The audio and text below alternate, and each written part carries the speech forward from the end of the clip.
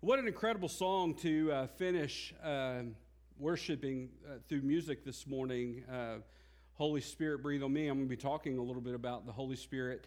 I'm always amazed at how God puts things together because the music and the messages flow, and can't count how many times that it's happened again last week where I preached a message and then Brother John brought me his notes from Sunday school and it was like lined up with it, and we had no more communicated about what was going on. And God just seems to put things together, and I'm very thankful for the work of the Holy Spirit in my personal life, but also in the life of the church. And we're going to talk a little bit about that this morning. But, I said this earlier, welcome to 2019. I hope that you had a great new year, and now that we're kind of getting into this year, how many of you have already had to write some checks and made the mistake and wrote 2018 in the memo line? Does that happen to anybody? Happened to me this morning. I already did that once this year, so it's kind of hard when you're in that new year, new mold, things are taking place and things starting over. It's kind of getting into that, but I'm really excited about this new year. I talked a little bit about that this last week. I'm ready to leave behind the struggles of 2018. I'm ready for a fresh start. I'm ready for to see what God is going to do in my personal life and in the life of my family and in the life of my church family. And I'm really excited to move into this series this morning. The series that we're starting is called Renewed, having a fresh start or a fresh movement with God in our lives. Now, in this series, what we're doing is we're going to be examining the story of Josiah from the Old Testament when he led the people of Judah into a fresh state or a renewed, revived state with the Lord. And in this story, there are several beautiful, important, and key principles that have to happen in order for anyone to have a fresh start with God or a fresh movement with God in their life. And we talked last week as there were some prerequisites. There were some things that had to happen first. And those things that have to happen first include, number one, you have to have the conditions have to be right for a movement of God in your life or for a fresh start. If you do not believe and do not think that you need a fresh start, then or a fresh movement of God in your life, then you're not going to do anything to have a fresh movement of God in your life. So not only do the conditions have to be there, but you have to be willing to acknowledge that. You have to be willing to acknowledge and say, you know what, I'm not where I need to be. Thank God I don't have to stay here.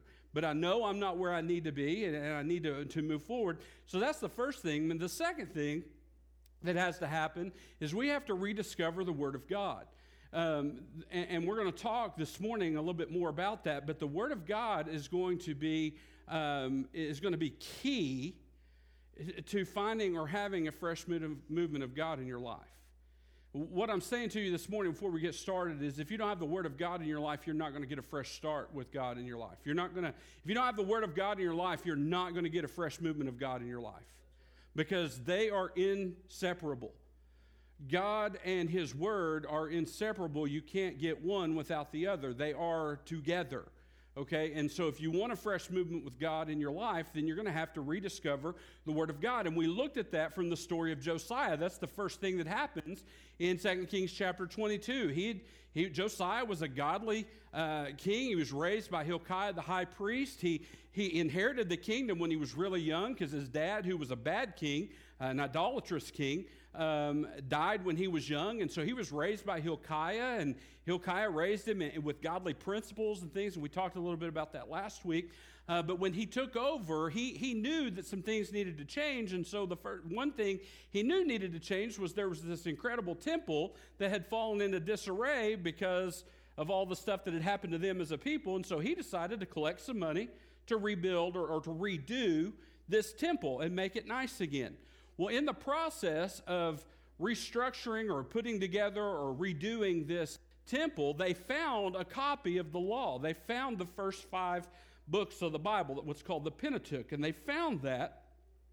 and they read it to Josiah, and it was through that reading of God's word that we get this incredible story of these things that happen that lead Josiah and his people into a fresh movement of God in their lives. And so that's what we talked about last week. And today we're going to start by looking more at this story, because after they acknowledged that their condition was, they needed a renewal, after they acknowledged that, they also rediscovered the word. And then when those two things happened, there was a process that began to take place that led them into a fresh movement of God in their lives. So if you have your Bibles open in 2 Kings chapter 22, I'm going to ask if you would stand with me for the reading of God's word this morning in 2 Kings chapter 22.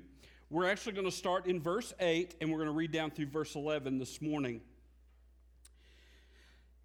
In verse 8 it says, "Then Hilkiah the high priest said to Shaphan the scribe, I have found the book of the law in the house of the Lord. And Hilkiah gave the book to Shaphan, and he read it. So Shaphan the scribe went to the king, the scribe went to the king, bringing the king word, saying, Your servants have gathered the money that was found in the house and have delivered it into the hands of those who do the work, who oversee the house of the Lord. Then Shaphan the scribe showed the king, saying, Hilkiah the priest has given me a book. And Shaphan read it before the Lord. Now it happened, when the king heard the words of the book of the law, that he tore his clothes." Let's pray. God, today I pray that you'd bless the reading of your word. And now as we begin to examine it this morning, I pray that I would decrease and your spirit living in me would increase, and that the words to be shared today would be your words and not mine. And Father, they would impact our hearts and our lives for your glory and for your honor. We pray these things in Jesus' name. Amen. You may be seated. So when Josiah had an encounter with the Word of God, it led him to the first step that has to be taken, or the first principle that has to exist in anyone's life that wants to have a fresh movement of God in their life. Now, what was that first step that happened? That first step that happened that led him and his nation into a renewed and into a revived movement of God in their life was conviction. That's the first thing that happened. They read the word, and then there was conviction. Now, how do I know that? Look at verse 11. So the word of the Lord, the law, the book of the law, had been brought to him. And then look at verse 11.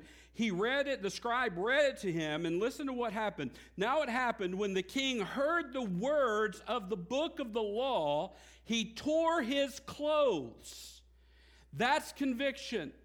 To tear someone's clothes is an outward expression of severe mourning, and it dates all the way back to Genesis chapter 37. The first you'll see it in the Word of God is in Genesis 37, when the sons of Jacob returned, bringing the coat of Joseph dipped in blood, and told him that his son had been killed. And that was the response of Joseph when he heard that his son had been killed, which we know the story, he wasn't killed, but that's what they told him. When he heard that, he tore his robes as a sign or as an expression of severe mourning.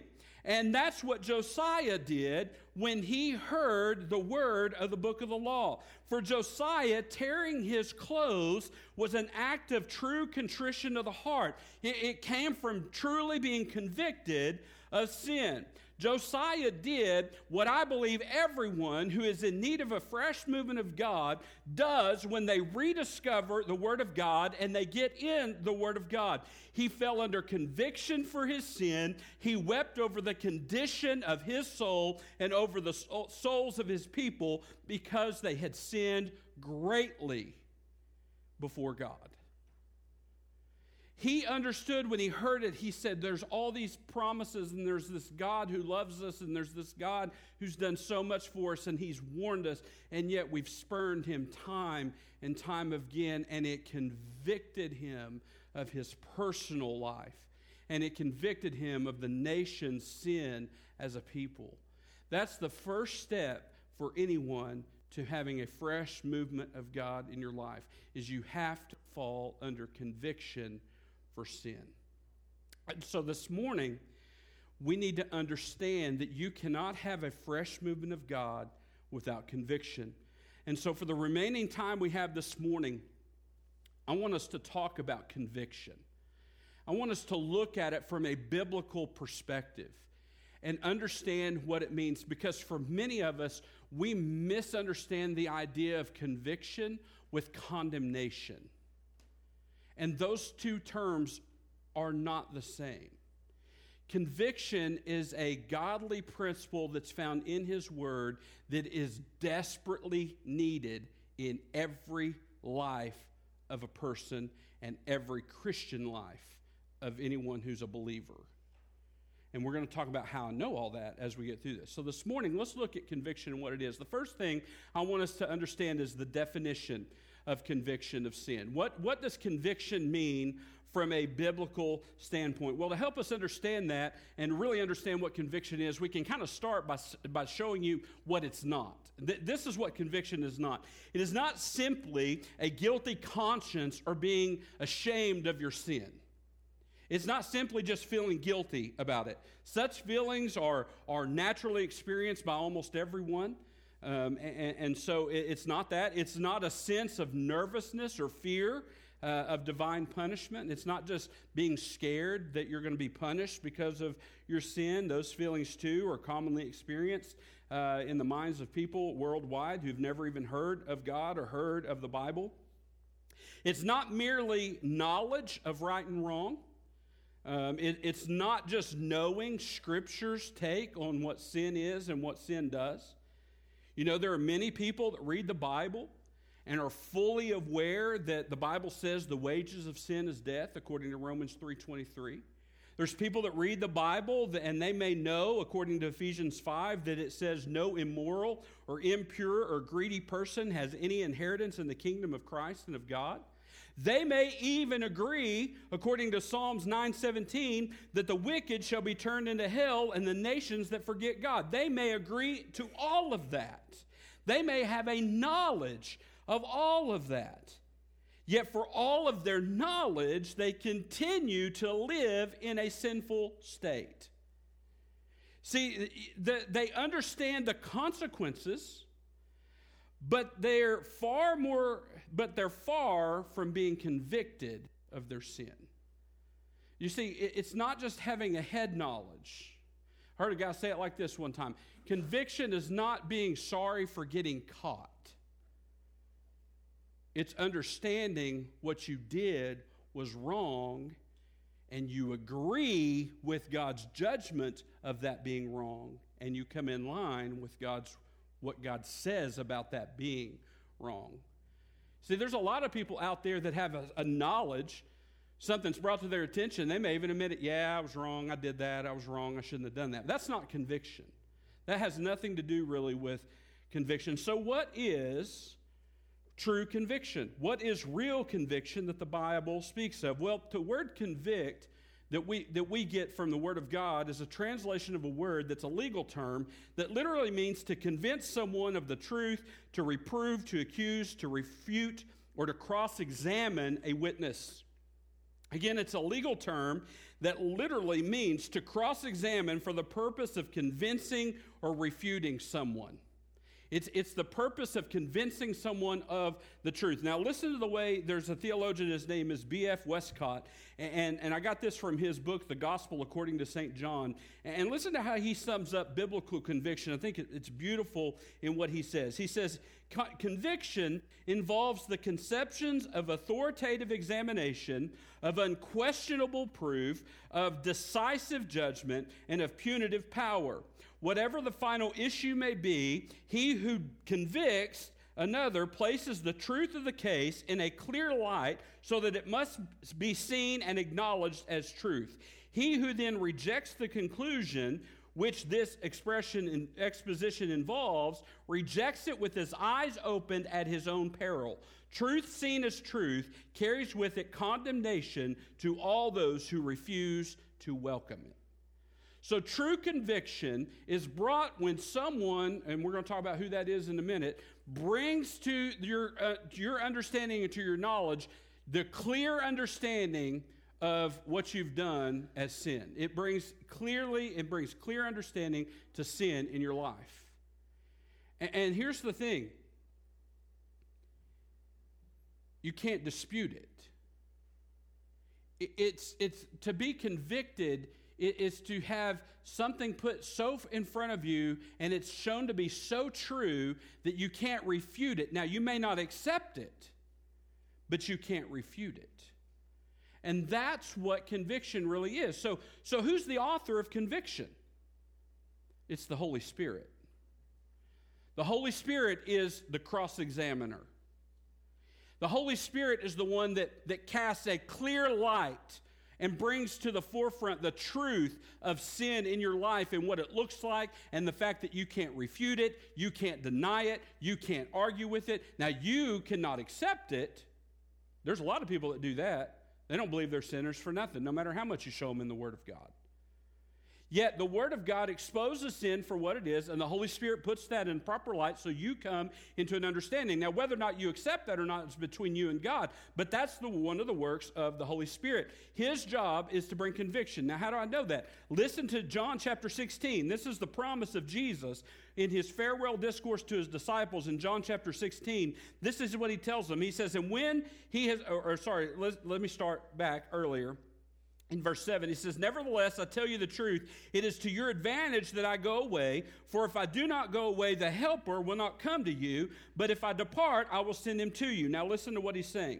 And when he has come, he's talking about the Helper, the Holy Spirit, and when he has come, he will convict the world of sin and of righteousness and of judgment, of sin because they do not believe in me, of righteousness because I go to my Father and you see me no more, and of judgment because the ruler of this world is judged. So in the promise of the sending of the Holy Spirit, Jesus very clearly tells us one of the jobs of the Holy Spirit is to bring conviction to the world. That is a necessity for anyone to be saved. So the Holy Spirit is essential to our salvation. If we didn't have conviction of sin, we would never turn to God because we wouldn't know we needed to. See, the picture the Bible preaches and teaches, and I've shown you this before, is that when we're born, the Bible tells us we're born in a state of sinfulness. We are born sinful. Our sin nature is an inherited trait from our parents, who inherited it from their parents, who inherited it from their parents, and you can track it all the way back to Adam. That's what the Word of God says, that through one man, sin entered into the world, through Adam. So sin comes into the world. We're all naturally bent towards sin. That's why you don't have to teach kids to lie, steal, cheat, disobey their parents. They naturally are going to do that. Why? Because they're born in a state of sinfulness. We are walking away from God when we're born because we're sinful. And unless something gets our attention, we would never even know we're walking away from something. You see, the Bible says in the book of Romans that there is no righteous, no, not one. There is none that seeks after God. That means that on our own, without something, we would never turn and seek that which we didn't know we needed. And then Jesus comes in John 16 and says, it's to your advantage that I go, because when I go, I will send the Helper. And the Helper will come and he'll do these things, but this is another thing he's going to do. He will convict the world of sin, righteousness, and judgment. And it's that conviction that leads us to stop and realize there's a God. He's got a righteous standard. I don't add up to that standard. And then I have to make a choice.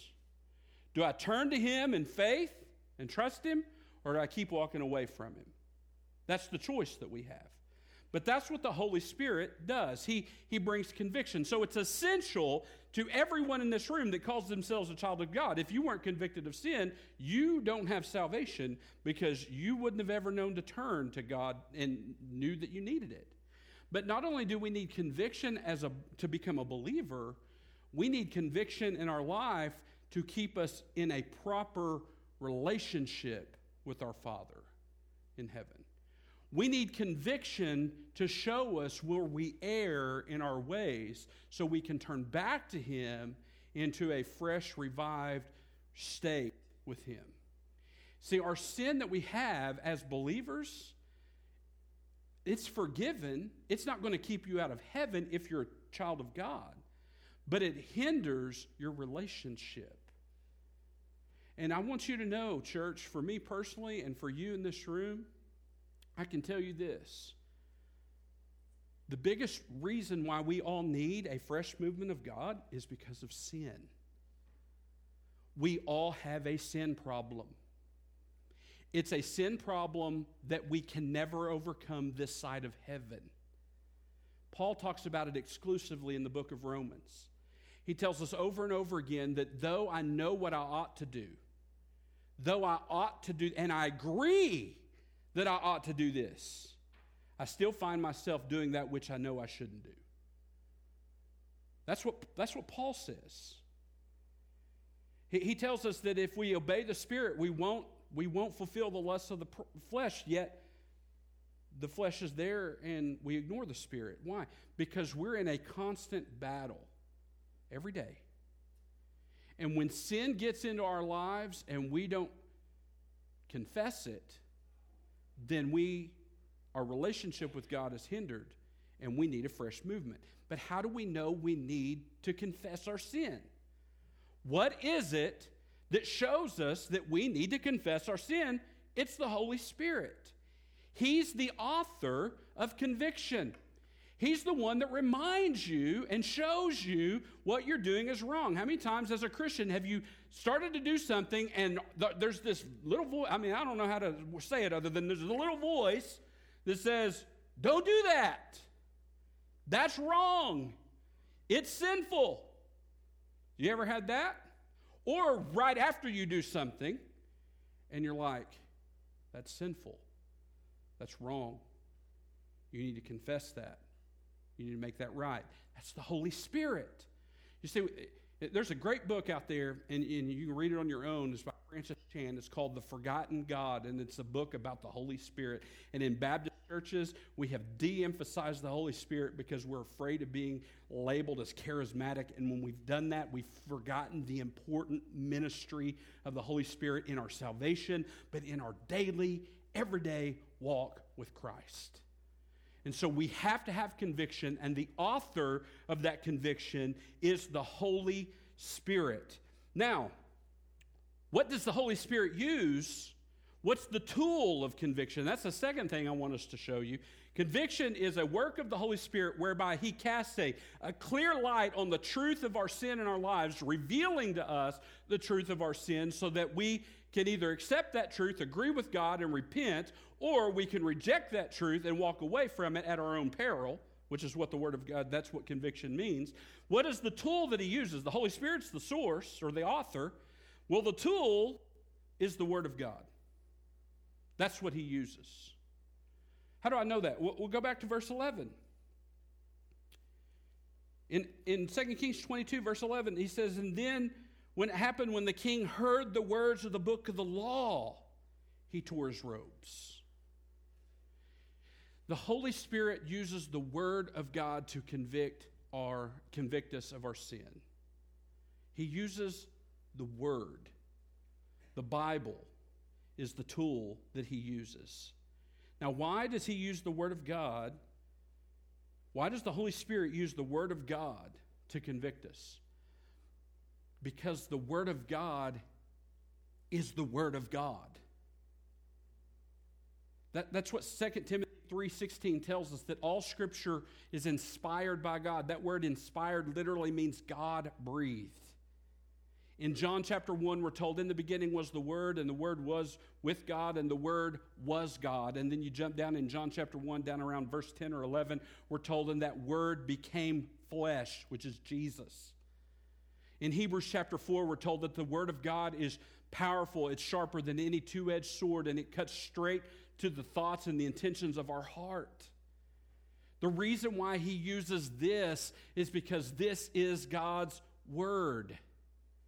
That's why, listen, I've got pastor friends, and we've talked about this, we've argued about this before. I'm telling you right now, you as a pastor or a church cannot blaze out and head out and into the darkness of the world without this. This is the sword. This is your weapon. We've got churches all over the place that are trying to do away with this and make church more seeker sensitive, because if we don't make it seeker sensitive, then people won't come. I'd rather have a church of 10 people that are saved than a church of 1,000 people that are lost.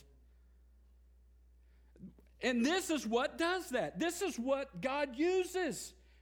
How do I know that sin is sin? Here.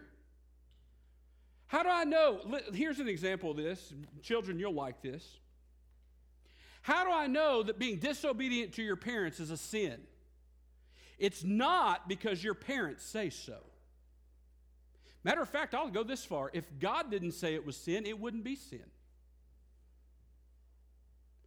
The reason why I know being disobedient to your parents is sinful is because God says, don't be disobedient to your parents. That's how I know. How do I know that lust is sinful? Because the Word of God says it's sinful. If the Word of God didn't say it was sinful, it wouldn't be sinful. See, you and I, we don't get the authority to write out what's sinful and what's not, although we try to.